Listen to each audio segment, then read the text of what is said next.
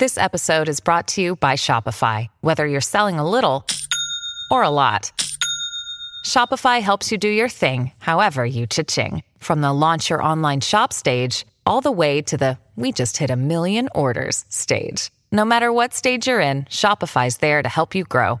Sign up for a $1 per month trial period at shopify.com/special offer, all lowercase. That's shopify.com/special offer. Hello, everybody. This is Marshall Poe. I'm the editor of the New Books Network. NBN listeners like to read books and buy them. So we thought we'd tell you that right now, our friends at Princeton University Press are having a remarkable site-wide sale. You can get 50% off books, including ebooks and audiobooks, with the code 50, F-I-F-T-Y, at checkout until May 31. You can save some real money on Princeton University Press books. I encourage you to go there and check it out. Welcome to the New Books Network. Hi, everybody, and welcome back to the New Books Network. I'm your host, Stephen Siegel, and today we'll be talking with Professors Felix B. Chang and Sunny T. Rucker-Chang on new books in Eastern European Studies and new books in African American Studies about their book, Roma Rights and Civil Rights, A Transatlantic Comparison, published by Cambridge University Press in 2020. Thanks, Felix and Sunny, for joining us today. Thanks so much for having us. Well, I'm really excited about reading this book, but first I want to introduce our audience to you. So a little bit about your bios. Felix Chang is Associate Dean and Professor of Law at the University of Cincinnati College of Law, where he co-directs the Corporate Law Center. His research focuses on markets, inheritance, and inequality. He is the co-author with Dr. Sunny Rucker-Chang of Chinese Migrants in Russia, Central Asia, and Eastern Europe, published by Routledge in 2011. Felix's current projects explore ethnically segmented markets, new tools for antitrust research, and wealth mobility through inheritance law reform. Professor Chang received his BA from Yale and his JD from Michigan. Dr. Sunny Rucker-Chang is Associate Professor of Slavic and East European Studies, and she's the Director of European Studies at the University of Cincinnati. In her work, she examines how literary and filmic works contribute to cultural landscapes and offer insight into the formation of nations and nationalities in Southeast Europe, particularly as they relate to the construction of minority-majority and minority-minority relations and formations of difference. So we'll be talking about their book today, Roma Rights and Civil Rights, A Transatlantic Comparison.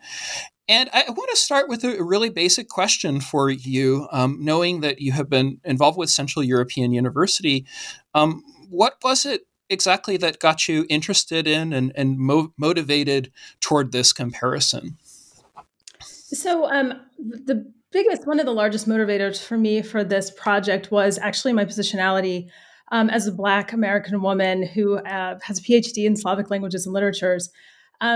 As time went on, it increasingly became clear to me that there were systemic processes of marginalization for African American communities as well as for Romani communities. And so I started this research to try to think about intersections, work through similarities and differences, and try to find a really good framework for comparison and also relational ways of understanding our differences and similarities as well. And Stephen, for me, the reason I was inspired to take on this project, I really became interested in Romani communities when I first visited Southeast Europe. When Sunny was doing fieldwork for her dissertation, I visited Serbia in 2006 and saw really fascinating interactions between the Roma and also between Chinese migrants. After 1991, there was an influx of Chinese migrants, mainly working as small-scale merchants across Southeast Europe, but in particular in Serbia. And it really intrigued me, their interactions as these traditional middlemen minorities with the Romani residents of those communities. It really, to me, brought back to mind some of the middlemen minority literature about the U.S., for instance, with Korean American greengrocers or Korean American retailers in Chicago or in Los Angeles. I had previously undertaken projects with Sunny. We'd written, as you noted, about Chinese migrants in Russia, Central Asia, and Eastern Europe. And although these days I focus mainly on antitrust, financial regulation, and inequality, I was intrigued enough about the legal comparison between civil rights and Roma rights to take on this massive project with Sunny. And just to add, sorry, very quickly to Go ahead, add, please. sorry. So I was thinking many ways of does culture really motivate changes in society, or does law or do laws motivate changes? And I think both of us collectively realized that a way to find answers to these questions was to work through them both through legal and cultural means. Yeah, and I think you've perfectly interpreted or maybe anticipated my next question. So I wanted to ask you about your big questions for the book. And I think in many ways, as you argue, race still remains a taboo subject in Europe and has for decades and still is in the European Union. So do you have big guiding questions or maybe big guiding goals for the book? Well, I think that, as you say, remains a very big question. And this book is one aspect of the questions that I'm trying to answer as to how we understand race and racial formations in Central and Eastern Europe. And I thought, or we thought, that by looking to a very established body of literature in the United States that looks at race, it might be illuminating as to how we might think about race in the context of Central and Southeast Europe.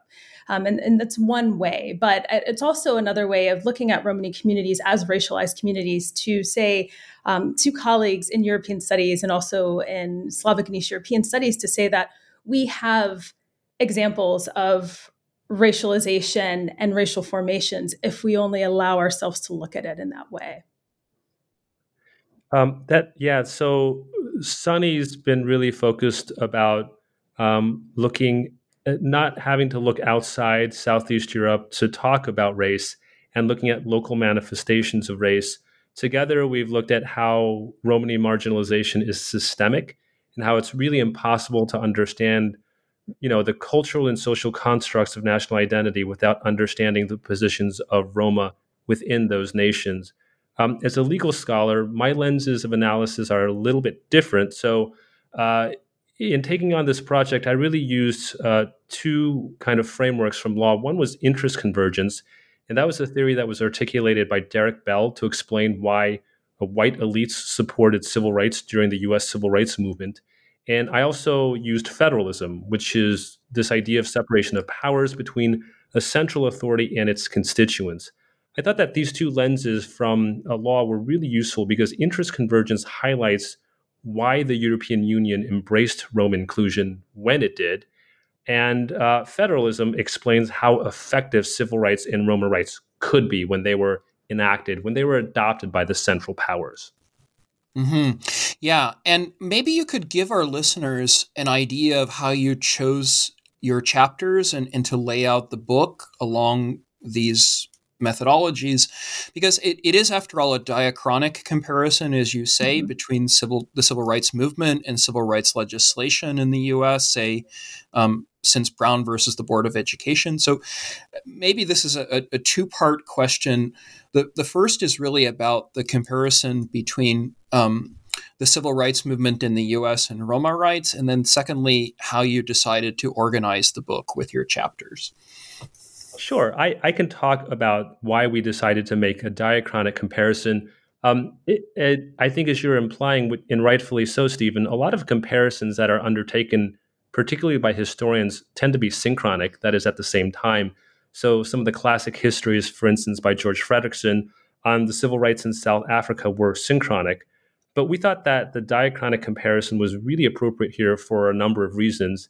Civil rights in the U.S. and the European European Union-driven Roma inclusion both occurred at key points of constitutional deepening and also, territorial enlargement for the federal and supranational entities. So these would be the top hierarchy of each federalist system. In the U.S., that's the federal government, and in the EU, that's the supranational body of the European Union. these two episodes of civil rights and Roma rights also happen to coincide with reckonings of deeply entrenched historical paradigms. And for the US, that would be the legacy of Jim Crow in the South, but also throughout the US. And for Europe, that would be the legacy of communism. And the final thing was that minority rights really played key roles in both constitutional developments of the US and of the EU's constitutional orders.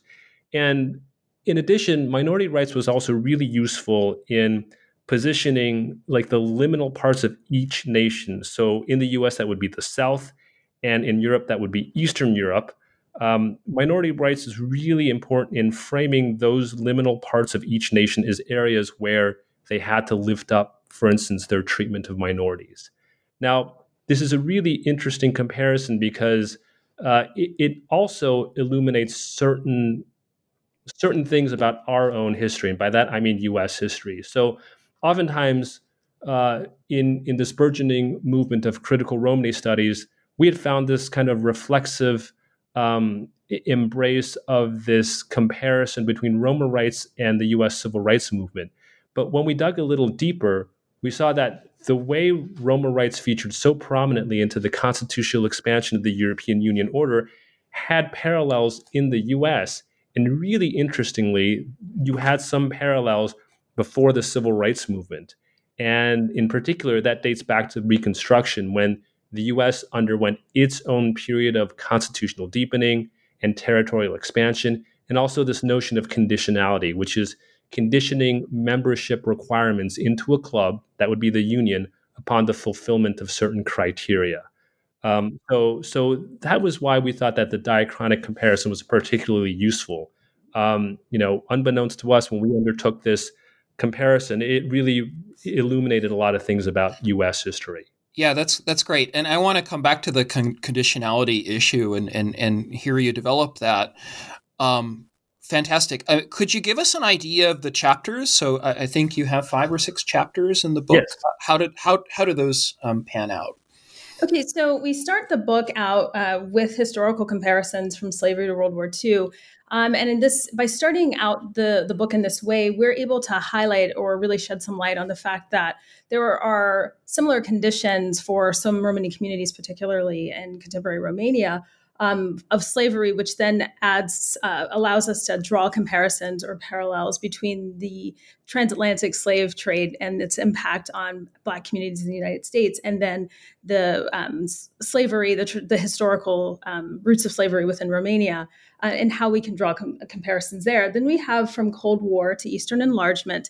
And this we see as a way to compare and contrast what was happening in the communities, what was happening by way of communism versus what was happening with the Cold War antagonisms in the United States. Resistance in the Nation, where we're looking at these periods where we're trying to look at what was the underlying principles of what could constitute the nation. And this is where we start to see parallels between who gets to be an American and who does not get to be an American. And similarly, who gets to be a European and who does not get to be a European. And then we're able to see comparisons between Europeanness and Americanism as being really very much formed around the sort of central idea of whiteness, and drawing comparisons and parallels between what that means in terms of the belonging or lack of belonging for minority communities, particularly Roma and African Americans in the context of Europe and the United States. Then we move to minority protections and conditionality, which Felix was just talking a lot about, minority protections and internal governance. And then finally, we end with, well, not truly finally, because we do have a conclusion, but the filmic representations, which is a way to think about film as a culture industry, which reproduces and produces some of the ways and many of the ways that we view and understand minority communities, particularly looking at representation, encoding and encoding through the lens of Stuart Hall, and how filmic images help to solidify understandings of otherness and difference for minority communities. And then in the conclusion, we kind of end where Felix just ended, where by looking at Romani rights movements and the racialization of Romani communities, we found some really interesting parallels, and we learned a lot about the American experience as well through these parallels. Yeah, I'm really intrigued by the later chapters too, and the film chapter and the filmography. So I hope to be able to come back to that as well. I want to ask a couple of questions about critical Romani studies and your understanding of that discipline, both among Romani intellectuals and, let's say, among non-Roma or non-Romani allies. So, for our listeners, what is this discipline, and could you give us maybe almost like a timeline for it? What does advocacy mean for it and within it and beside it? It's a really interesting question, and I think that it's an ongoing question that has taken many shapes and turns in the last decade to 15 years, I would say. So critical Romani studies is a field that is really challenging scholars to use critical lenses and critical theories to think about Roma, which is a move away from ethnographic traditions and traditions that really tend to concretize notions of Roma as others or Roma as being outsiders and therefore in need of study. In one of my pieces, I talk about Roma as being objects of study rather than participants and initiators of their own knowledge formation or knowledge production, right? So looking at critical Romani studies, in one of the ways in the book that we look at this is thinking about the introduction of Black studies in the 1960s, whereby African American scholars and students are saying, let us and our allies think about and think about how we see ourselves, think about how we would like to be envisioned and learn our own history. And then let us come to critical ways of understanding our experiences in the historical processes that have shaped where we are now. And in that way, I see critical Romani studies as being relational in that Romani scholars are now engaged in knowledge productions about themselves. And Felix and I both are not Roma scholars, but we consider ourselves to be allies. And in taking on the role of ally, I personally, and Felix does as well, we try to front critical Romani studies scholarship in our scholarship to make sure that knowledge is out there, but making sure that we and our scholarship are also raising awareness of the scholarship that's out there, but then also how we might engage with Romani studies as a field. Yeah, and to that I would add a few things. The first is that critical Romani studies, again, as Sunny mentioned, is really this turn against this long tradition of Romani studies as a really ethnographic approach. And it's got this really sordid history of gypsyology where at times in Europe it has fueled these really racist tropes. And so critical Romani studies is this response. Another thing I would highlight is that critical Romani studies is part of a movement that really tries to draw parallels with other minorities' rights movements and thinking about structures of oppression and of racialization. And so that is particularly interesting to us because some of the earlier literature in critical Romani studies was really interested in the U.S. literature out of critical race theory and intersectionality. And the last thing I would just emphasize again, Sunny's already mentioned this, but we're both very conscious about the fact that neither of us is Roma. And so the way I've sought to approach this is just to think about the structure of the law and both to talk about how maybe it purports to be neutral, but at the same time, it can't altogether be neutral when it's embedded in this system. But that is something that we've tried to keep in mind as well. Yeah, and I wonder if you could take that forward, actually, maybe backward to move forward into Derek Bell, whom you mentioned, because you have this, I think it's a great contribution to critical race theory and building off of that. But I see it, maybe, correct me if I'm wrong, as a point of departure as well to doing some of the advocacy work and the history within the EU of Roma communities to move away from these old racist or racialized anti-Roma tropes. So maybe could you develop this a little bit? Talk about how you understand interest convergence and federalism in an EU context. Sure, I can start with interest convergence. So interest convergence was, again, this theory of Derek Bell, where he said that the reason why white elites had signed on to the U.S. civil rights movement was that at the time it was the Cold War. And so the U.S., in order to maintain a front of legitimacy in the exercise of foreign powers and diplomacy, had to show countries around the world that it was basically not a racist society. And that theory has been vindicated subsequently by the work of historians such as Mary Dujak and Thomas Borstelman, books such as Cold War Civil Rights, that really document this connection between the Cold War and civil rights. When it gets imported into EU-driven Roma inclusion is really interesting because you see throughout the EU's expansion of its constitutional order, minority rights really did not feature prominently at all. It wasn't really in its powers. When the EU sought to when the EU sought sort of equal protection or equality, it began with gender equality rather than racial equality. And so the real question that we ask is why? Why at this moment does the EU sign on so forcefully to Roma inclusion? In the early days, it was called Roma integration. And we trace this back to that conditionality process. As the EU was preparing for its fifth enlargement, which led in 10 members, it was the largest enlargement, and there were a lot of members from Southeast Europe and from Eastern Europe and from Central Europe that were formerly communist and socialist. So this process of conditionality that was meant to lift up the standards of democratic ideals and minority protections, they were imposed as conditions. And so the interest convergence aspect of it is why? Why does the EU do this at this time? And we argue that the reason is because they were really worried about influxes of refugees. This was the Balkan Wars.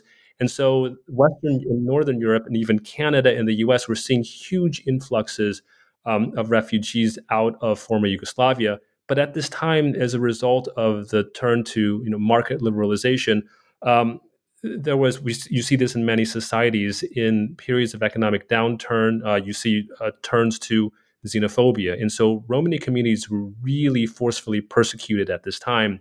And to the extent that you had a lot of Romani refugees who were seeking asylum and refuge in Western Europe and in Northern Europe, and what we argue is that the EU had forged these policies to enlist Eastern Europe as its buffer against this westward movement of refugees and of migrants. That's the interest convergence part of it. I'm happy to talk about the federalism part as well, but I wanted to pause to see if you might have any questions or if Sunny wants to chime in. Yeah, no, Sunny, please, if you have something to add.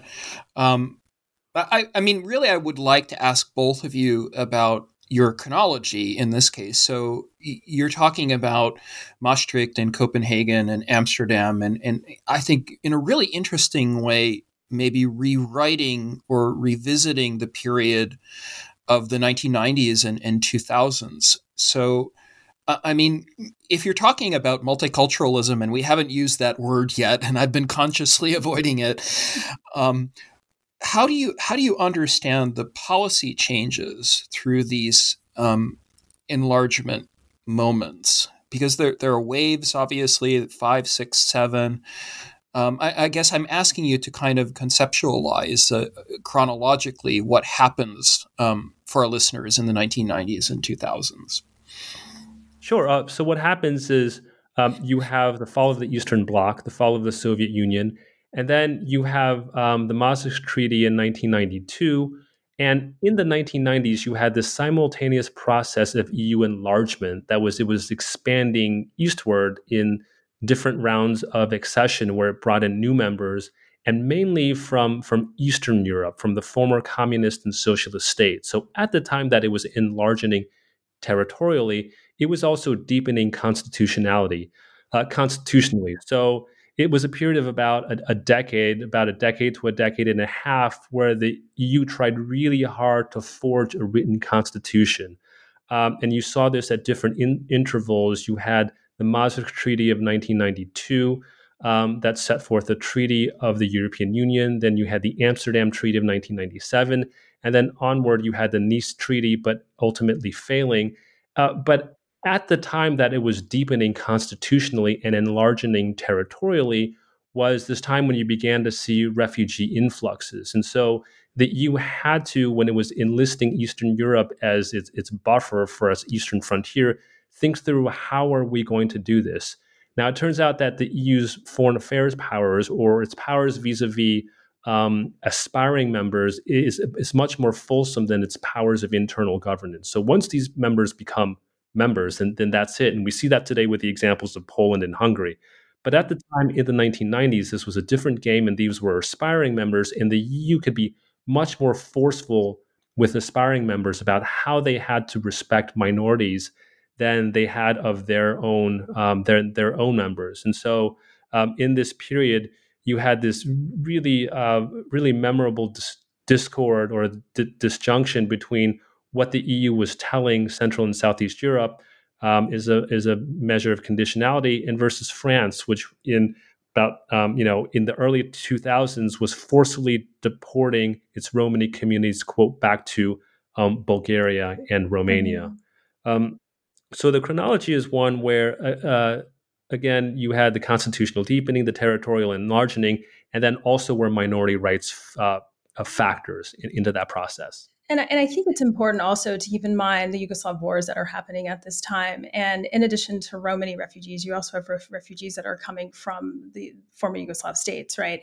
So it's interesting to think about the fact that these new conditions on minority protections are being offered at this time. It's also important to realize that after the Eastern expansion, Roma become the largest minority in Europe, which was not the case. And because in many ways, Romani communities, or the largest Romani communities, are in Central and Southeast Europe, I think it's really important to ask the questions as to how the overlap in the time periods of minority integration strategies and then Romani communities entering, or the potential of Romani communities entering into Western European or EU spaces, comes to be a play here as well. And you can still see this conflation of Eastern Europe and relatively new EU member states with Roma communities, with the deportation strategies that Italy and France both had of deporting EU citizens, quote unquote, back to these states, right? And so what does that mean? Not just for refugee influx, but also for the changing nature of what Europe would look like with introducing states with such large populations of Roma communities. That's really interesting, and it leads me to one of the really amazing themes of your book, and that's the intersection between law and culture. So, how do you gauge, or how do you measure public opinion and attitudes in the Czech Republic or Romania, Bulgaria, the Balkans, Poland, and so forth toward Roma populations? And do you see natural parallels between white supremacism in the U.S. and anti-Black legislation? Or what are you seeing, I guess, in these intersections? Because it's such an interesting contribution to the scholarly literature that you make in this book. Yeah, and thank you for asking that question. It was really interesting in looking at the public opinion polls. So I looked primarily at Eurobarometers, specifically the ones that were looking at minority communities, and pretty consistently they had very high unfavorable feelings. Citizens reported very high unfavorable feelings towards Romani members of their community. So questions such as, how would you feel if your child were to marry someone of Romani communities, was consistently low, whereas questions such as, how would you feel if your child married or even went to school with someone who was Black or someone who was from a different ethnicity, increased over the time period that I was looking at during this book, whereas questions about Romani communities were consistent. So to look at that, so I had originally been working with these Eurobarometers for my own research for a while. And so what I decided to do for this book was to look at similar public opinion polls before and after Brown versus Board of Education, right? And I found very similar statements, right? And so one of the metrics was educated or not educated, urban versus rural, Southern versus North. But the consistent ideas about unfavorable ideas or unfavorable feelings towards African Americans in the United States were consistent. And even in situations where, let's say, Northern educated individuals who were surveys had favorable or at least illustrated tolerance towards African Americans, they weren't interested in having them living in their communities. So it's this idea that you say one thing to the person who's surveying you, but in practice, you really hold something very deeply. Well, then what I was able to do with these different sets of information is see the parallels of exclusion through sentiment and through these through the Eurobarometers and then through the public opinion polls in the U.S. Sunny also looked extensively at film. So there's a chapter in here that looks at filmic representations of Roma in African Americans. Yeah, and so what I didn't know. Talk about that, please. I love that chapter. Please go ahead. I was wondering if you had any specific questions about the films, because I know that you had said that you had some questions. I think you can introduce it. So what is the filmography that and what are the interesting themes that you see, or I would say like sort of the public attitudes that you see reflected in these films, and maybe talk about the directors and where they're shown and how important they have become. Yeah, so I was looking primarily at the period of following civil rights, so looking at 70s African American films from the 1970s, and then looking at post 2007 up till now films with Romani communities to see how these individuals or members of these communities were portrayed in film.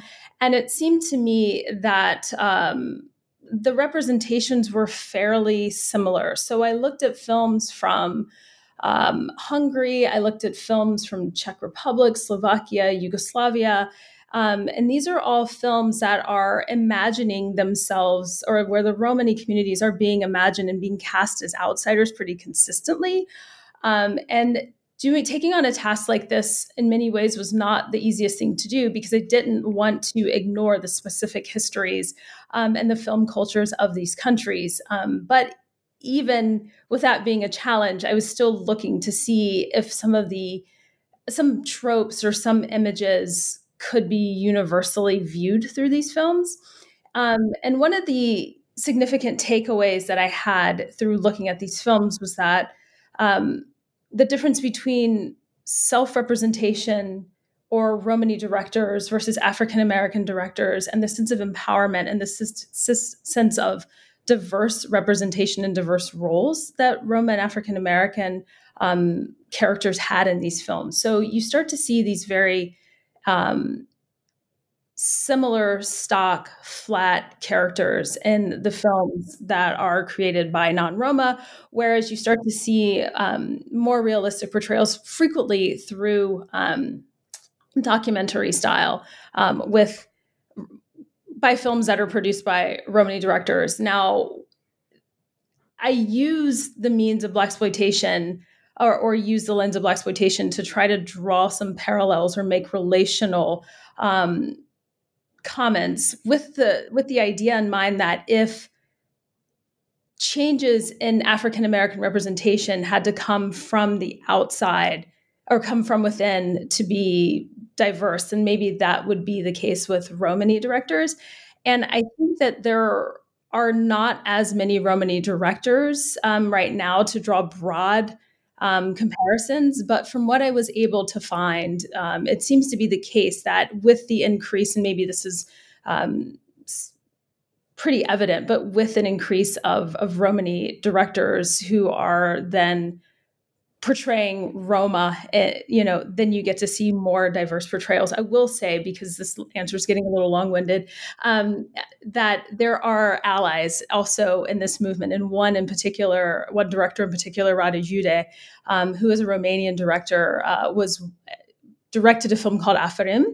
And it was about Romani slavery, and a film such as Afarim. Now there's another short that's just recently come out that's directed by Alina Sherban, who herself is Roma, but it helped to bring the fact of Roma enslavement in Romania to the public sphere, which is not very well known. So whereas in the United States, it is well known that there was slavery. African Americans were enslaved, and it's a part of our legacy. This legacy for Roma within Romania is relatively unknown. And a film is very powerful in helping to elucidate uncovered and unknown histories. And that's why we ended the book there. Felix, I wanted to ask you, following up on these intersections between law and culture, about some of the case law studies that you see in parallel with, especially with African American legislation, some of the landmark studies.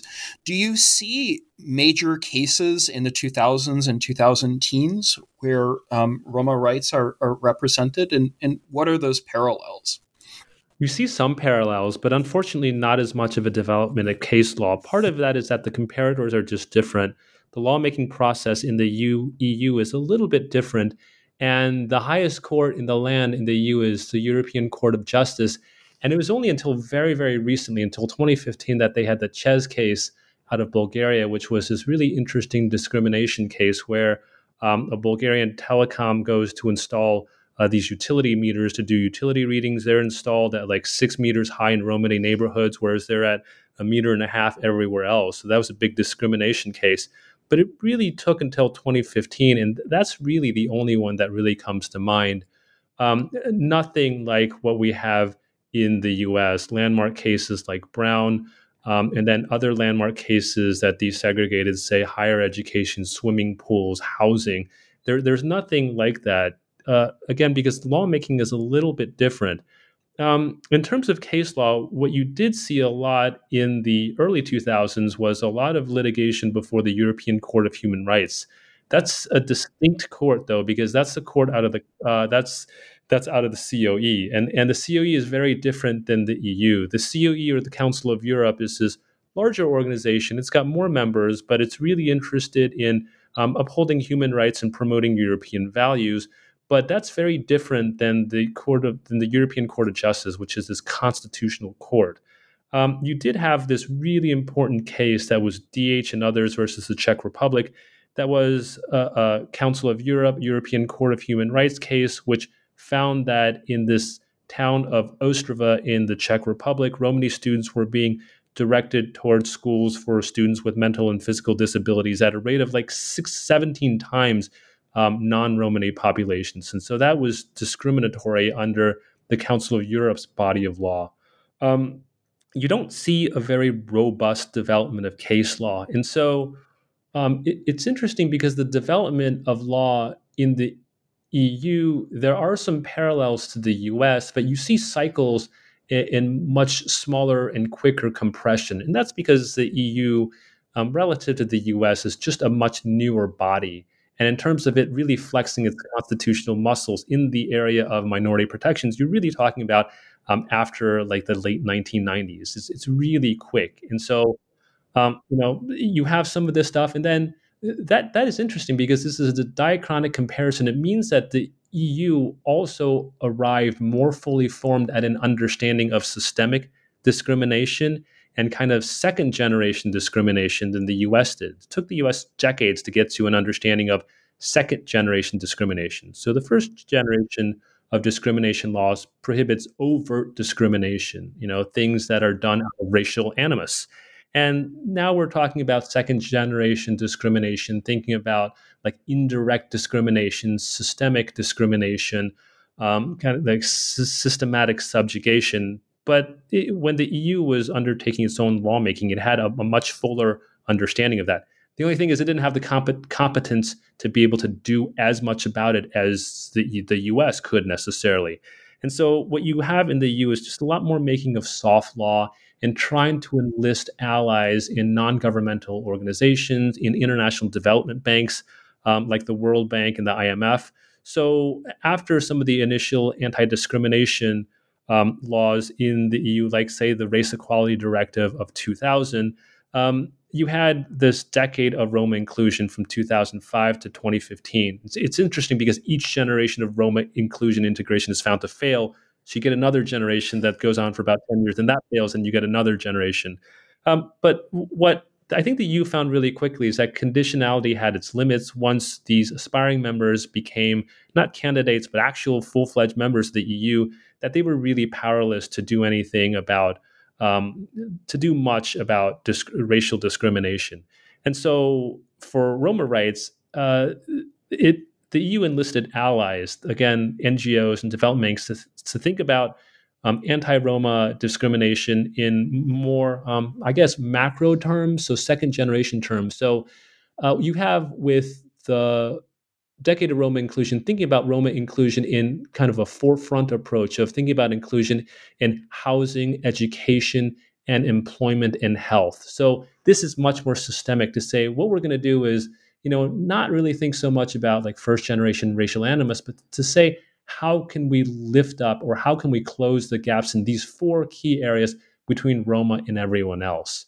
And so it's a really sophisticated way of understanding it. And there was a lot of soft law around this and enlisting other bodies to help. But it too, by the end, by 2015, I think the decade really said that you made some progress, but there was still, a lot of monitoring was inefficient and progress would be stymied at the local or national levels. Um, and so then you had the national Roma integration strategies that started happening in 2011, where the EU said, okay, what we're going to do now is going to push down responsibility for Roma integration down to each member state. Each member state had to articulate, national strategies. I guess the last element of lawmaking is to go back to the case law.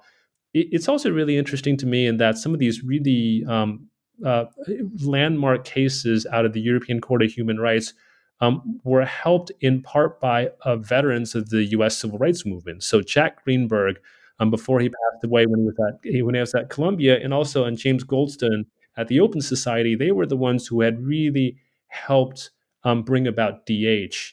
And I think that's interesting for a number of reasons, because it shows that in some of the early days, these organizations were thinking about Roma rights in kind of a U.S. perspective of, hey, let's do strategic litigation.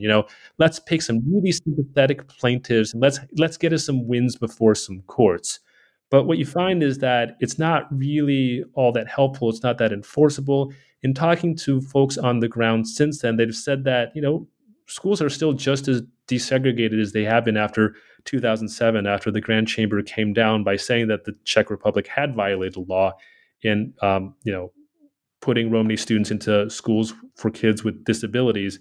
But, on the ground, there wasn't all that much change. And so what organizations on the ground have been trying to do is to just try to do more monitoring, better monitoring, and to get, to enlist the local actors more to help check governments. And in terms of litigation, my understanding is that the European Roma Rights Center, the ERRC, which has done a lot of this stuff, is now looking a lot at national level litigation rather than thinking about litigation. And that really is sort of my next question, like moving forward into the 2020s, because I want to pick your brain on how NGOs can be better. And I'm thinking about Amnesty International and how it works sometimes with the ERRC. But I find myself spending a lot of time explaining American history to Europeans and more time than I should. So really what I want to ask both of you is, moving in this context, this transatlantic environment, I would ask, and for our listeners too, how you understand some of the successes and failures of civil rights in the U.S. and how you begin maybe to use that as a precedent or knowing it as a cautionary tale, how that might work and how that might not work in a neoliberal context, whereas, as you say, the EU still remains as a kind of supranational government. It does have federal principles, but I'm wondering about the path going forward, and if I could ask you about that. So it's a great question. Not necessarily thinking about supranational structures, but thinking about it, and Felix can talk about that, but thinking about when we started this research, where we began and where we ended, and how we cautioned ourselves at the end of the book by saying not to be too congratulatory about the benefits and outcomes of the civil rights movement, because it showed that there was still a lot of work to be done. And a lot of work to be redone, right? And so maybe thinking about what working through Roma rights movements, working through the processes for social change, educational change, cultural representation, and all of the various pieces that contribute to that, and what we might learn from each other, such that our civil rights movement, yes, indeed, brought with it many possibilities, and it gave many of us greater mobility, but then we look to see where we are now and then question what were the ultimate outcomes of that, and using that, as I said, as maybe a cautionary tale for Roma rights, and maybe taking with or applying some of what has been successful in terms of knowledge production, in terms of critical race theory, in terms of working through what systemic oppression looks like and how to talk back to structures that continue to entrench that type of oppression. And moving that to the study of Romani studies, critical Romani studies, and maybe approaches to inclusion and what that looks like. Now, from a legal perspective, I think that Felix has much to say about that. Sure. So I guess I would say that as an academic exercise, this comparison of Roma rights and civil rights, one of the key lessons that we draw is that the comparison really illuminates the long cycles that we have in the U.S. And so, we go back to Reconstruction, and so there are interesting parallels in terms of conditionality, but from Reconstruction to the second Reconstruction and civil rights to today, we do see cycles and ebbs and flows in the U.S. And maybe even a third Reconstruction. Yeah, right? currently, maybe even a third Reconstruction. For Roma rights, at least in the EU-driven form of Roma inclusion that we focused on, it's just had a lot shorter of a time span. Mm-hmm. So it's perhaps too short to draw any firm conclusions to see anything about the cycle. So that's what I would say about the academic exercise.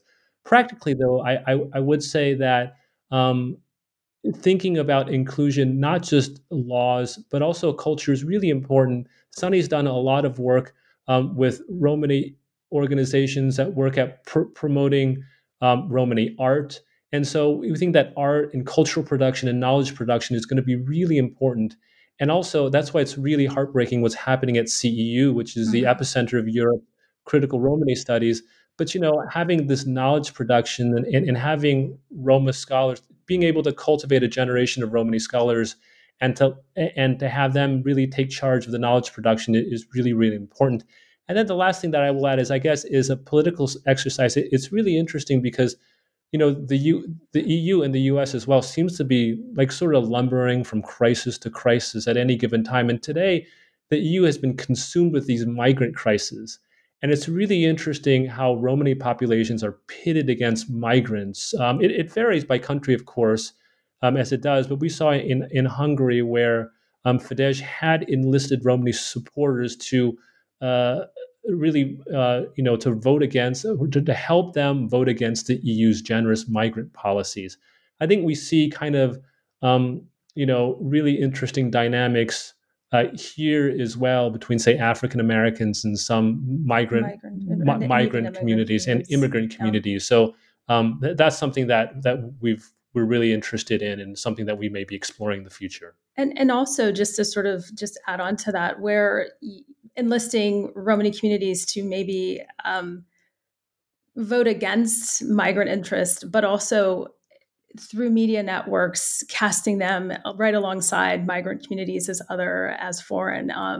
Martin Rovid and Angela Kotze, who are both involved in the Romani Studies program, write about this, right? So this very double-edged sword of existence and the way that they're portrayed within the communities. And the same thing happens here as well, where on one hand, the community is being used, and then on the other hand, they're being demonized and marginalized right along with the communities that they have been enlisted to further marginalize. That's a great point. I think about instrumentalization all the time and how the EU often in those, let's say, context of conditionality hides behind neutral laws and a lot of slogans. So I think that's exceptionally important. We're kind of winding down. I wanted to ask both of you if you could maybe recommend for our listeners some authors and books on your topic of Roma rights and civil rights, and maybe from there also talk about your current research interests and what's motivating you right now into the next decade. Yeah, so the first recommendation I have is a book called Roma Activism, Reimagining Power and Knowledge. It's from 2018. And the book is really looking at empowerment strategies, and you have a lot of young Romani scholar activists and activists contributing to that volume. The next one that I wanted to recommend is Why Race Still Matters by Alana Linton, and she looks at some of the structural and systemic forms of racism to get away from what we have traditionally seen as racism and being racist. One of her most important contributions, I think, is the not racist idea and why that in and of itself is racist. And then finally, not a book, but an organization, the European Roma Institute for Arts and Culture, has been running ongoing lectures and series as part of their Barvalipa Roma Online University. And I think it's finished for now, but the lectures have been I believe that they're archived on their website and anyone can access them. And it's very, very foundational information from language to culture to representation to intersectionality. So very, very useful there. And in terms of the work that I'm engaged in now, I am working on finishing a manuscript on racial formations in Southeast Europe and looking at the meanings of Blackness and tying into that what it means for Central Periphery, East and Western Europe, looking at actual Black communities, local Black communities, and Black student communities in former Yugoslavia, as well as looking at Roma communities and their understanding or in their own self-designation as Black within those communities. And hopefully that manuscript will be done very soon. And for me, my three recommendations in this area are first, the journal Critical Romani Studies out of Central European University, which is terrific. And the second, a pair of edited volumes. The first is Realizing Roma Rights. That's edited by Jacqueline Baba, Andre Mirga, and Magna Matake. And that is really fantastic. It was published by UPenn Press about a year before our book came out. The other one is 10 Years After, and that's edited by Julius Rostas. And in there, Julius interviews veteran activists across Central and Southeast Europe on Roma education who had this really interesting take because they say that, the Romani experience during socialism and communism wasn't all that bad. At least there are some interviews that say that. And I think that's a really important point, which is the Romani experience during socialist and communist times. In terms of my research, I've started on this large project looking at the role that inheritance plays, and in particular inheritance law, into inequality. And so I'll be starting this comparison of inheritance and inequality in US and China. So these are two giant economies, but their measures of inequality are rapidly converging. And now we're looking at an era in which kind of global inequality, interestingly, has declined because you're seeing the rise of the middle class and upper middle class in Asia, but also the first generation of Chinese millionaires. And so I'm curious about what happens when they pass on their wealth and what that means for inequality both within China and worldwide. Wow, thank you. It's full of so many excellent recommendations for our listeners. So I want to just end by congratulating you and urging people to read this book. The book is called Roma Rights and Civil Rights, a Transatlantic Comparison. The authors are Felix B. Chang and Sunny T. Rucker-Chang, both at the University of Cincinnati, and it's published by Cambridge University Press in the year 2020. Thank you, Felix and Sunny, for joining us on the podcast today. Thank you for having us. Thanks so much, Stephen. This was fun. I'm your host, Stephen Siegel, here at New Books Network. Until next time.